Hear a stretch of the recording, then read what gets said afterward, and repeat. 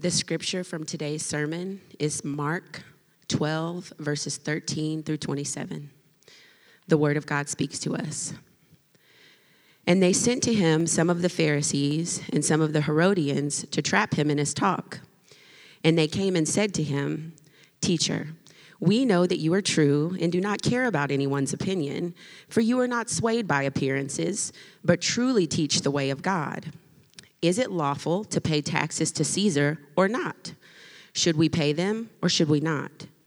But knowing their hypocrisy, he said to them, "Why put me to the test?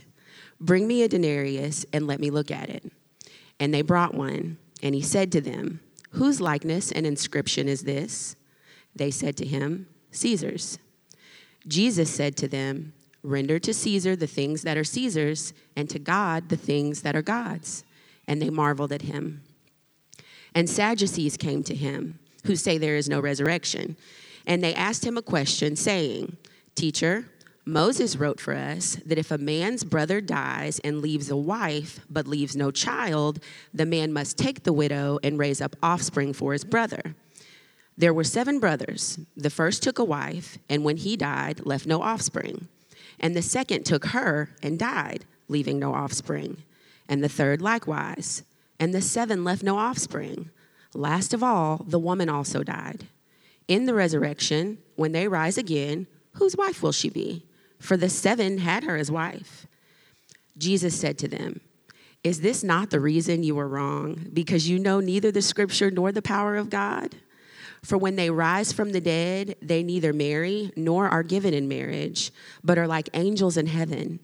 And as for the dead being raised, have you not read in the book of Moses, in the passage about the bush, how God spoke to him, saying, 'I am the God of Abraham, and the God of Isaac, and the God of Jacob'? He is not God of the dead, but of the living. You are quite wrong." This is the word of God to us. Thanks, Brittany. Hey, guys, good morning. You doing okay? Rowdy at the 11. Just rumbling. I love it. Hey, listen, my name is Chad Kinser, and I serve as one of our pastors, and I get to open the Word of God today. It's a privilege and an honor. The passage we're going to be looking at today is the passage that was just read from Mark chapter 12, verses 13 to 27. And we've got a lot of work to do in this passage today. As we mentioned last week, we're in the section of Mark where the volume is turned up, tempers are starting to flare, things are getting heated around the person of Jesus. And so there's a lot we want to unpack today, a lot we want to sort of then sit with to try to figure out what it means for us and what implications are. So I want to jump right to it. So if you would pray for me, I'll pray for you, and we'll see how God would shape us by his word. Sound good? Let's do it. Father, I ask that today, that in the name of your Son, Jesus, not because I'm asking it, not because we deserve it, but because of your Son, Jesus, who is given on our behalf, I'm asking in his name that you would fill this moment with your power and your presence. There's a lot of places we come into this room from, and a lot of us haven't known an encounter with your power in a long time, and your presence feels like a distant afterthought.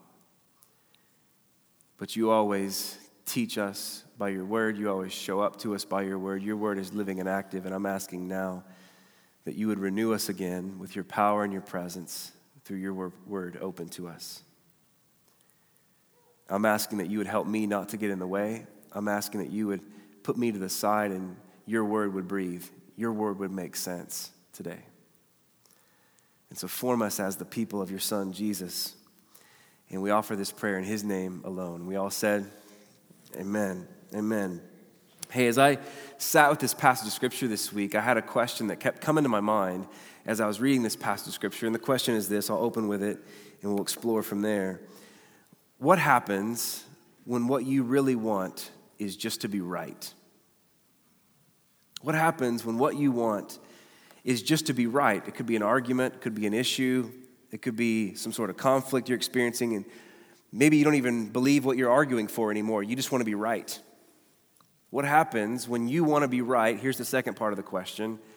And you don't really care on the other side whether or not you have God. What happens in that moment? As I started thinking about that question for myself and as a reflection of this passage, I started thinking about the fact that that actually is a question that speaks to and explains so much of our current cultural moment, doesn't it? We live in a current moment where at the same time, everybody is right and everybody is wrong, right? Everybody is right because we live in a moment where you can just choose your own adventure, and the only wrong thing to do is oppose someone else's viewpoint, right? Everybody is right, and simultaneously everybody is wrong, because if you don't support my viewpoint or affirm what I believe or what I see or my view of the world, then you're a hateful person and you're wrong and you're canceled. Everybody is right and everybody is wrong. This is why we're so polarized. And there can't be any thought of God in that, because if you think about God in the midst of a culture where everyone's right and everyone's wrong, then there has to be a judge, and we don't want anyone to judge us. The irony of that is that we don't need anyone to judge us, but we do want to be a judge of all kinds of people, right? Just so long as we're the judge, that's where a judge has its place, me, right? And I read something this week about the uniqueness of the moment we live in, and it started talking about debates, right?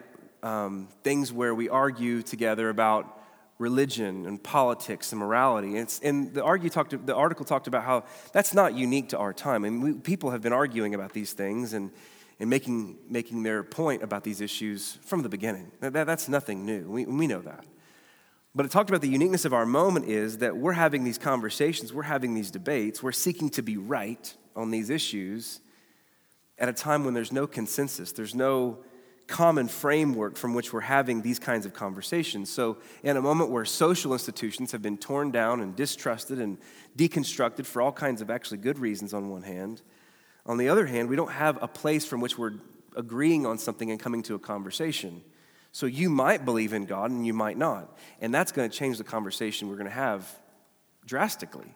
Because I'm going to argue from a place that might be one thing, and you're going to argue from a different place potentially, and we're not going to talk with each other, we'll talk past one another, which is what most of us experience at holiday affairs, right? You might be on the left politically, you might be on the right. And whichever side of the aisle you're on makes you public enemy number one, because I'm all of a sudden now going to start assuming motives and assuming your position on things, and you're out to get me, right? This is what we do. There's no common framework, there's no consensus, and so we're just talking past. You might agree with me on moral issues, but you probably don't, because we live in a moment of moral subjectivity. What's right for you might be wrong for me. What's wrong for me might be right for you. What's good for me is good for me. What's good for you is good for you. Can we just figure out how to coexist? And we find how that goes, right? Everybody is right and everybody is wrong at the same time. That's why this section of the book of Mark is really, really important for us. As we talked about last week, what Mark is doing in this section of the book is it's no longer the question, who is Jesus? He's been stacking the evidence for that question through the first 10, 11 chapters. The question is now shifted. It's not who is Jesus, what are you going to do with him? What am I going to do with him? How are we going to respond to this God-man? And the question isn't if, but when something about Jesus confronts something about you. Not if that happens, if something that Jesus says confronts me. It's when something that Jesus says confronts you, what happens? What happens when everybody wants to be right, and yet you're confronted, and you're not confronted by just anyone but Jesus, the one who is the God-man? What happens? Will you slow down? Will you slow down with the confrontation long enough to have a conversation? To kind of figure out what's happening here? Will you lean in and hear him out? Or will you come to the same conclusion that the religious leaders had in his day? If you disagree with me, the problem is not with me, the problem is with you. If you disagree with me, then you must be silenced. This was their conclusion.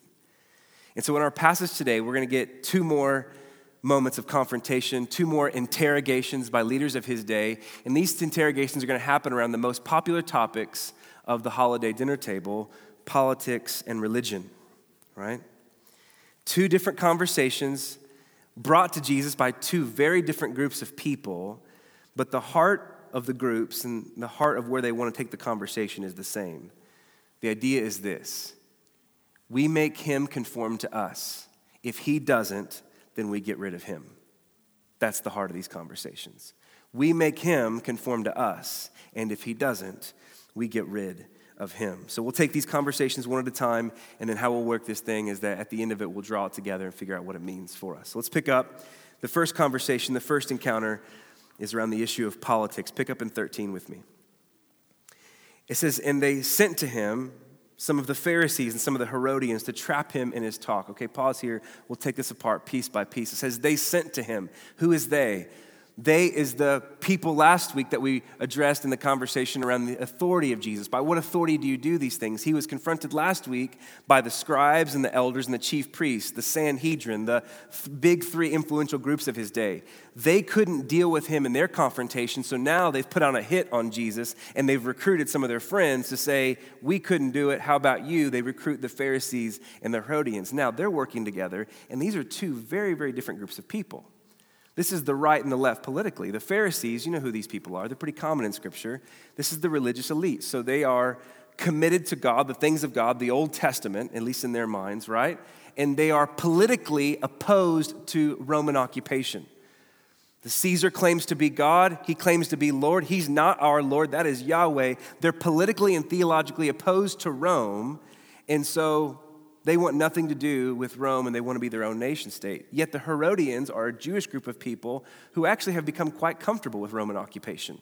They actually go, no, it actually benefits us. It actually helps us. And so they've broken off from the religious Judaism of their day to actually kind of become in cahoots with Rome. These are two groups of people who would typically be at odds, but now they go, but we have a common enemy. It's Jesus. He's actually threatening the power of the religious system and the political system. Maybe we can work together, find a common end, and attack him. It says they want to trap him in his talk. So the word there in the original language, it says that these two groups have come to him working together to trap him. The word is literally hunt. They've come to hunt him. They're trying to take him as their prey, right? And so whatever's about to happen, whatever we're about to read, this is not a conversation. This is not a moment where we want to learn, Jesus, what your political views are. This is an attack. This is an affront. They're not interested in anything else than just simply being right. So pick up with me in 14. It says, they came to him and said, Teacher, we know that you are true and you don't care about anyone's opinion. For you're not swayed by appearances, but you truly teach the way of God. Pause there. They come to him, and it sounds like, oh, they're being nice. Like my daughter's being nice. And she says, Daddy, I love you so much. You are awesome and amazing. Will you buy me this thing, right? You don't love me. I'm not awesome and amazing. You just want the thing, right? They come to Jesus with all kinds of false flattery just to sort of have an on-ramp into the conversation to pull them into the web, right? So here's their question then. Is it lawful to pay taxes to Caesar or not? Should we pay them or should we not? And so here's the dilemma in their question. These two groups of people, one is politically opposed to Rome, one is politically in favor of Rome. They're thinking, if we work together and we ask him this question, then we can trap him because he might answer in favor of one group and opposed to the other, but that's fine because it gave the one group all they needed to now destroy him and rally their constituencies against him, or the other way around. So in their minds, this is the perfect question to trap Jesus. Because if he answers in favor of paying taxes to Caesar, then the Pharisees have all they need to call him a fraud and a false prophet. You've been talking about the kingdom of God. You've been talking about God bringing his power and presence to his people to restore them. And now you're saying we should pay taxes to Rome, who is oppressing us through their occupation, their presence over us? Then you're a fraud and you're false, and we'll rally the people against you and call you a false prophet and have you stoned.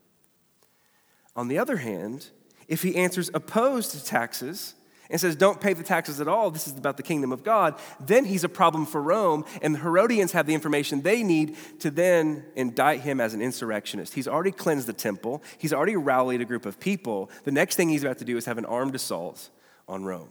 We'll just have him taken out as an insurrectionist. They're just looking to rally their constituencies on this question. Just answer one way or another so we can have what we want. Now, this is their way of launching a slime campaign, but Jesus answers back in verse 15. But knowing their hypocrisy, pause there for a second, man. This is a moment, this is kind of free and extra, but it just strikes me every time I read this. This is a moment where you have to realize, however you're coming to God, whether you're totally for him and you want to be near him, or whether you're like questioning his claims today and not sure what you think about it, you got to know that when you come to God, he sees through your facades.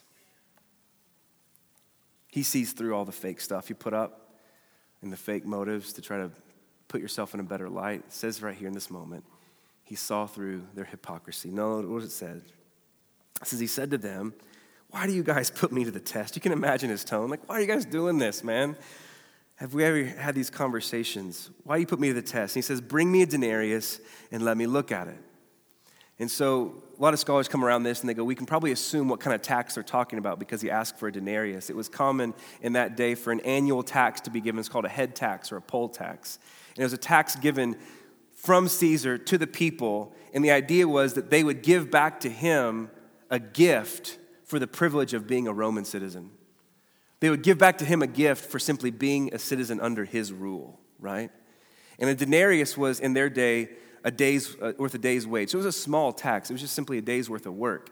But what's happening on this coin, the reason Jesus asks for it, is on one side of the coin it says Caesar Tiberius, and it references Augustus, who would claim to be a god. And so he's saying, Caesar Tiberius, Emperor Tiberius, a son of the son of God, Augustus.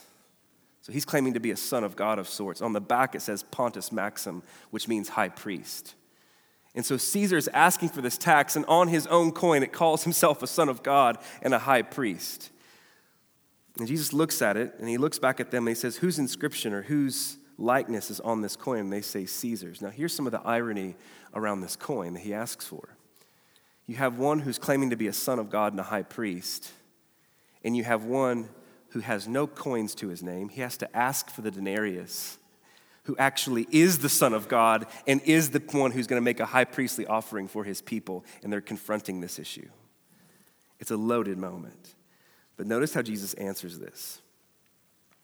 Jesus said to them, render to Caesar the things that are Caesar's. Pause there. They asked Jesus, remember the question, should we pay taxes? The idea of that, should we give this gift? Should we give this gift to Caesar? This tax he's asking for, which is a gift of the privilege of being under his rule, should we give this to him? Jesus answers by intensifying the language. He's not talking in terms of gift. He's now saying render, which is give back what is owed. You're making this issue about the coin. It's a coin. His likeness is on it. Give the man his coins, right? He intensifies it, say, give back what's actually Caesar's. But at the same time, if his likeness is on the coin, then give to God also what is God's, and his likeness is on you. Remember, you are made in the image of God. Don't you know your scriptures? You are made in the image and likeness of God to display and to image what he's like into the world. You're making this issue, he's talking to them, you're making this issue out to be about taxes. And he's looking right at the Pharisees in this moment. You're robbing Caesar by not giving this man a coin with his likeness on it, but you're also robbing God by not giving back to him what has his likeness on it, and that's your life. They're trying to confront Jesus and trap him about the issue of taxes, and he actually traps both groups in his response. And he confronts them to say, you're robbing both. And so it says they marveled. Their jaws dropped. We wanted to pin him down, and all of a sudden, he put his finger in our chest. And there's something here for us before I move on to the next. Clearly, in this moment, God isn't impressed. Can we please hear this? God isn't impressed when you take up causes for him or claim political positions in his name, but your heart and your affections are far from him. They were claiming to say, we're for God and we're for his people, and we shouldn't pay taxes to Rome. And Jesus is like, don't play like you're super religious, because with your mouth you confess him, but your heart is far from him, and you want nothing to do with giving your life to him. We love to make stands for God and claim to be people of God and country, all the while our desire for God and our prayer life is cold. And what little prayer there is, it's prayer more concerned with God bless me and God give me peace than it is I want to surrender to you and I want to worship you and I want to have intimacy with you. It's more prayers for prosperity and for health than it is prayers for simple and pure devotion. Don't claim to have positions for God when your heart is far from him. This is the first conversation questioned around politics. The second conversation comes in verse 18. It says, and the Sadducees came to him. Now, this is a different group of people, right? We had the Herodians and the Pharisees on one hand. Now we have a different group of people, the Sadducees. The Sadducees, we've got to know something about them. They're a wealthy group of people, aristocratic group, a community of Jewish people that were both progressive and conservative at the same time. They might be like first century libertarians in this moment. Because on the one hand, they're progressive. They don't believe in an afterlife. They don't believe in a resurrection. They don't believe in anything supernatural, and they didn't even accept the whole Old Testament as God's scriptures. They only accepted the first 5 books, the Torah, the books of Moses. That's the real scripture in their minds. So on the one hand, they're progressive. On the other hand, they're really conservative because they were super strict on issues of justice and morality. And so they come to him with this question about the resurrection because they don't believe that that's the case. So if we can just make Jesus look stupid, then we can trap him and we can get rid of him. All right, verse 19, here's the scenario. So teacher, Moses wrote for us that if a man's brother dies and leaves his wife, but leaves no child, the man must take the widow and raise up an offspring for his brother. But he had 7 brothers. The first took a wife, and when he had died, left no offspring. So the second took her and died, leaving no offspring. The third likewise, and the 7 left no offspring. All of them died, and last of all, the woman. And so in the resurrection, when they rise again, whose wife will she be? For the 7 had her as wife. So they offer this scenario to Jesus as if he's going to hear this and go, you know what, guys? I've never thought of this. You're right. That's a ridiculous scenario, and the resurrection isn't true. Thank you for helping me out today, right? This is what they think they're pitching to Jesus. Now, Jesus is actually way more mature than me, which is not something we were actually debating today. But he's way more mature because I would have said, hey, guys, actually, this is not about the resurrection. Let's talk about the black widow in your scenario. Why are all these dudes dying as soon as they marry her? I think if the problem is with your scenario, that's how I might have responded. But Jesus, again, way more mature than me. And so he responds. Now, his response here is fascinating, and it's not one you'd want to hear from Jesus if this was your approach. He goes, is this not the reason that you're wrong? First of all, he just starts out by going, you guys have lost your minds. Like, that's just how he starts. Is this not the reason that you're wrong? That you neither know the scriptures nor the power of God? Now, that is a punch in the face to this group that sees themselves as strictly adhering to the true scriptures of God, right? The first 5 books in their minds. And, they've already gotten rid of anything supernatural, but it's like the reason that you're wrong clearly is you have no idea about the scriptures that you claim to believe, and you have no idea of the power of God. Why are you coming to me as though you're informing me about the resurrection? So notice his response in 25.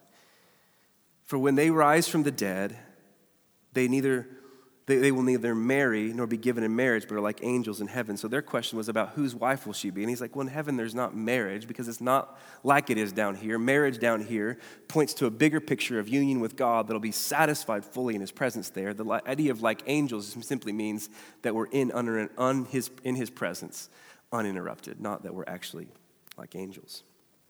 So there's that piece, but then 26 he goes on. And as for the dead being raised, your question, he says, have you not read in the book of Moses? He's now indicting them on the scripture that they accept. Have you not read in the book of Moses in the passage about the bush? I love the way he references that there, talking about the burning bush and God speaking to Moses there. Have you not read the passage about the bush when God spoke to him saying, notice this, I am the God of Abraham, of Isaac, and of Jacob. That's a subtle response to us, but it would have been blatant to them. Notice what he says. They're asking about the resurrection. And he says, well, what about the scriptures that you claim to know? Don't you know that passage about the bush where God says to Moses, I am the God of Abraham, Isaac, and Jacob? Why is that significant? Again, subtle to us, they would have been blatant. Because Abraham, Isaac, and Jacob had been dead for lots of years. Right? They're long dead. And yet God shows up to say, not I was the God of Abraham, Isaac, and Jacob, when they were around, but I am the God of Abraham, Isaac, and Jacob. I was their God then, I am their God now. In fact, they're with me in my presence, and I will always be their God. He's defending a view of the resurrection from the scriptures that they know, saying, this is the God of the living. In fact, that's his next line. He's not the God of the dead, but he's the God of the living. You are quite wrong. Remember, this is even Jesus who in John chapter 11, before the tomb of Lazarus with Mary and Martha, tells them, I am the resurrection and the life. It's in me. I'm the God of the living. So where the first group was trying to trap him in some sort of political misspeak, the second group is actually coming to try to trap him by reducing God. Catch what they were doing. They're trying to reduce God to a philosophical framework, some sort of ideology. But Jesus responds by saying, you have no idea what you're talking about. He's an intensely personal presence. He's the God of the living. He himself is the living God. So I want to go back to the question we asked in the beginning. What happens when you just want to be right? What happens when you just want to be right? You just want to win the argument, but you don't really care whether or not you have God on the other side? Well, the answer to that question is here in this passage. Not only are you wrong, but you miss God too. Not only are you wrong, you miss God too, which is a double sting, because often the reason that we insist on being right in an argument is we're compensating, aren't we, for our insecurity because we don't feel worthy before the face of God, but at least we can claim that we're right. The sting of this is that it's actually a double miss. When you want to be right and you don't care about God, you actually miss both. And so where these two conversations come together for us today is this. When Jesus says, give to God what is rightly and only his. Give to God what has his image on it. That's your life. When Jesus says that, listen, that's not just advice. That's not just kind of like, hey, here's an idea. When Jesus says, give to God what is rightly God's, there's urgency to that command. Why? Because he's the God of the living. He's not just an idea or a concept. He's the living God. So life isn't just about get all you can while you can down here. There is more to life than just what we acquire for ourselves down here. That's what he's grabbing at. There is a life before the face of God that has implications right now. Right now, you live before the face of God, and it has implications for all eternity when you'll actually see his face in uninterrupted presence for trillions of years. And so Jesus, he says this to these guys, but then here's the turn. He actually practices what he preaches. Jesus actually practices what he preaches. So he says, give to God what is rightly God's, and Jesus gives God his life, even to the point of laying it down to be a priestly offering for the sins of his people. Hey, track with this for a second. The true Son of God, who didn't have a coin to his name, but was the beloved of the Father from before the foundation of the world, makes a true priestly offering for his people, not by demanding a tax from them or from us, but by actually paying the penalty of our debt of sin. And so he does this, and the reason Jesus practices what he preaches is because he actually believes what he preaches. That his Father is the God of the living and won't abandon him to the grave. Remember John chapter 10? No one takes my life from me, but I lay it down in my own accord. And I have the authority to lay it down, and I have the authority to take it back up again, and I've received this charge from my Father, the God of the living. And so the offense of Jesus, these people were intensely offended by Jesus. But the offense of Jesus for them and for us is the same. They initially think that they're offended by Jesus because he's tearing down their power structures. That's part of it. That's uncomfortable. But the real offense of Jesus is this, that the kingdom of God has collided with the kingdoms of this world, and it is being dawned, it is coming into this world. The kingdom of God is coming through a homeless Jewish man from the backwoods town of Nazareth, and was stapled to a Roman cross because of our high treason against his majesty. And he was raised from the dead to prove that every single word of this book is true, even if it doesn't seem so right now. Even if from time to time you wonder where God is, the resurrection of Jesus, the empty tomb says, he is who he will always be, the same yesterday, today, and forever, and his word is true. And there's only one way. There's only one way to the love of the Father for every person on this planet. regardless of your skin color, regardless of your creed, regardless of your background. There is no discrimination. There is no profiling. It is the love of God offered to every person on this planet, but there's only one way to that love, and it's through the crucified and resurrected man of Galilee. That's the offense of Jesus. What are you going to do with him? What are you going to do with him? And so the charge for us from these two accounts, the burden that I want to leave you with, right? From these two accounts is this.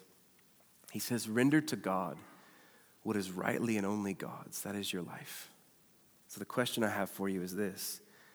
What part of your life is closed off or closed-fisted to God? All of us have these places, you know. As sometimes they're open and sometimes they're closed. Some places have never been open to him. But the question is, where in your life are you closed off or closed-fisted to God? And the second question comes from it. Yield to him because he's the God of the living. He's the living God. So the question is, what part of your life are you having a hard time surrendering because you're not sure if he's worth it? That's real. Where are you not sure he's worth it? Where are you not sure if he's the God of the living? Hey, here's what I can throw out as a guarantee to every one of us in this room. On the great day when you stand before the face of the living God, there's not a single sacrifice you made for Jesus that you'll want back. Not a single one. And I get it, man. Like, there's that internal soul. Like, my soul screams sometimes because I feel pulled between my flesh and the authority of God's word, and it screams. But I know this is true, that when I stand before his face, right now, I wonder, are you really worth it? But when I see his face and I see those scars that took the nails from me, there's not going to be a single sacrifice I made for him that I'll want back. He's completely worth it. Render to God what is rightly and only God's, and do this because he is the God of the living. Amen. Let's pray.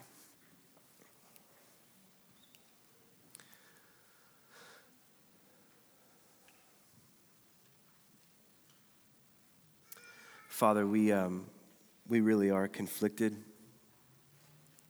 and we really do debate whether or not you're worth it. And God, I ask that you be patient with us. Be patient with us in our conflict and give us mercy to see that you really are worth it. And for the places in our life that are closed off to you because we're not sure what you'll say to us, would you help us to open up again?